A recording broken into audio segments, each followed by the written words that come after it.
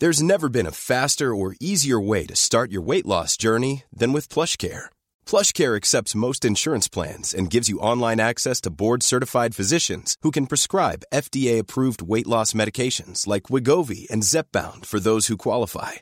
Take charge of your health and speak with a board-certified physician about a weight loss plan that's right for you. Get started today at plushcare.com/weightloss. That's plushcare.com/weightloss. plushcare.com/weightloss.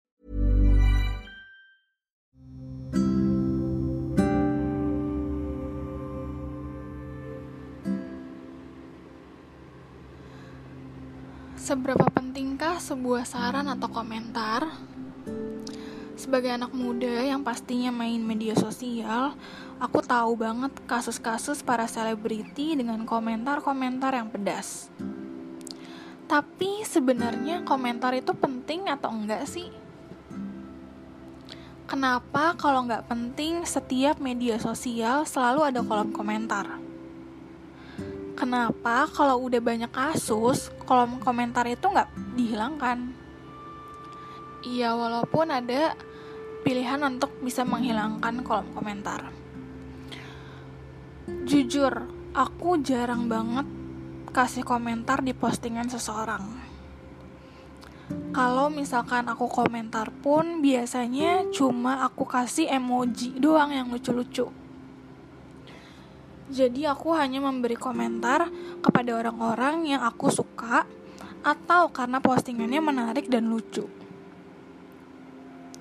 Terkadang aku juga memberikan komentar yang panjang, tapi yaitu karena aku kenal orangnya siapa.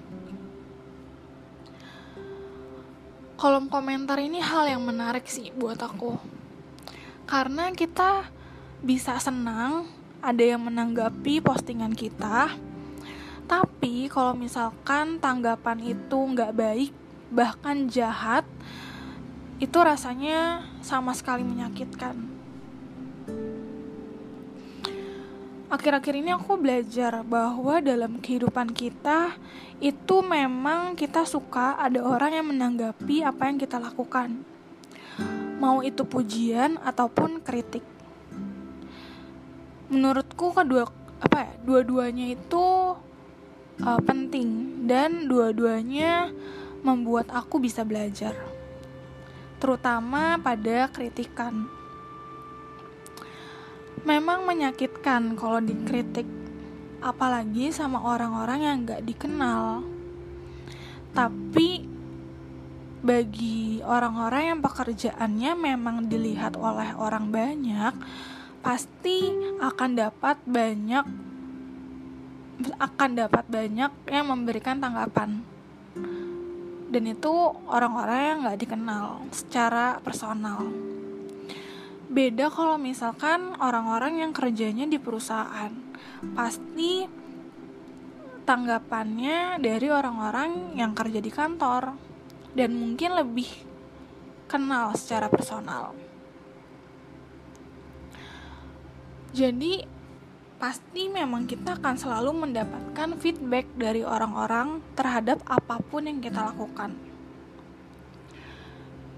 Beberapa waktu lalu aku ada kasus, enggak sih, ini aku sendiri yang menanggapi kalau ini adalah kasus. Tapi intinya aku ngelakuin sesuatu, aku kayak melakukan sesuatu, bekerja gitu, dan menurut aku jelek banget hasilnya, aku berantakan banget gitu. Sampai aku tuh kesal sama diri aku sendiri, aku malu sama diri aku sendiri. Tapi gak ada satu orang pun yang menanggapi itu, nggak ada satu orang pun yang negur aku atau nggak ada feedback sama sekali dari orang lain. Jadi aku bingung lah, kok nih nggak ada orang yang ngasih tanggapan? Apakah aku benar-benar seburuk itu atau aku bagus atau gimana gitu kan? Sampai aku berpikir apa mereka terlalu menerima aku apa adanya, atau malah sama sekali gak peduli. Jadi aku malah jadi kayak aku ngerasa perlu banget gitu dapat feedback. walaupun karakter aku yang emang pendiam dan segala macam ini, tapi di saat aku melakukan sesuatu, aku butuh feedback seseorang untuk aku menilai diri aku.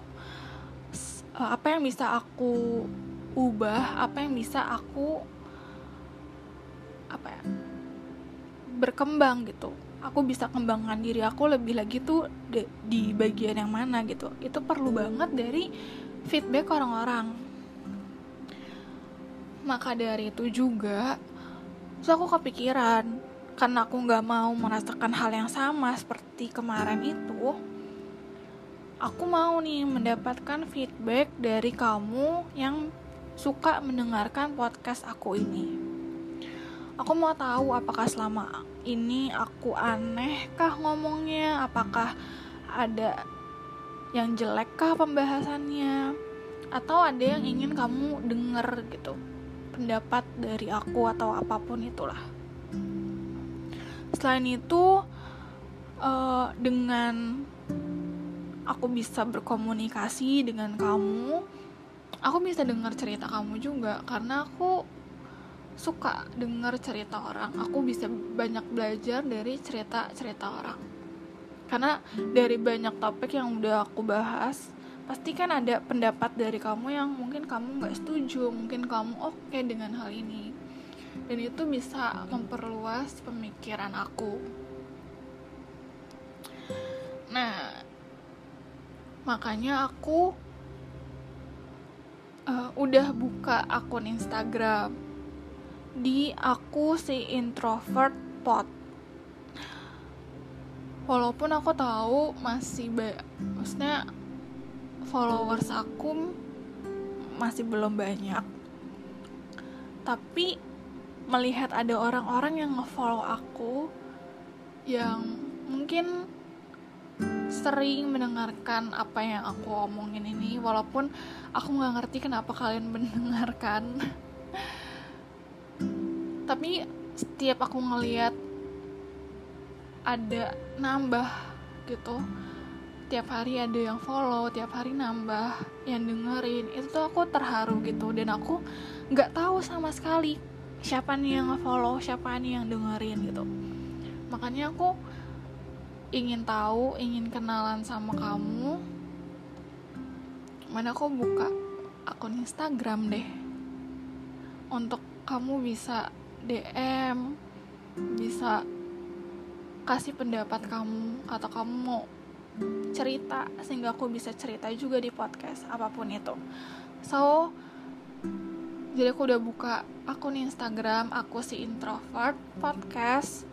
Kamu bisa langsung cek, bisa langsung DM, bisa langsung komentar apapun yang kamu mau sampaikan, yang ingin kamu tahu tentang introvert ataupun tentang pemikiran-pemikiran yang lain. Sampai bertemu di Instagram.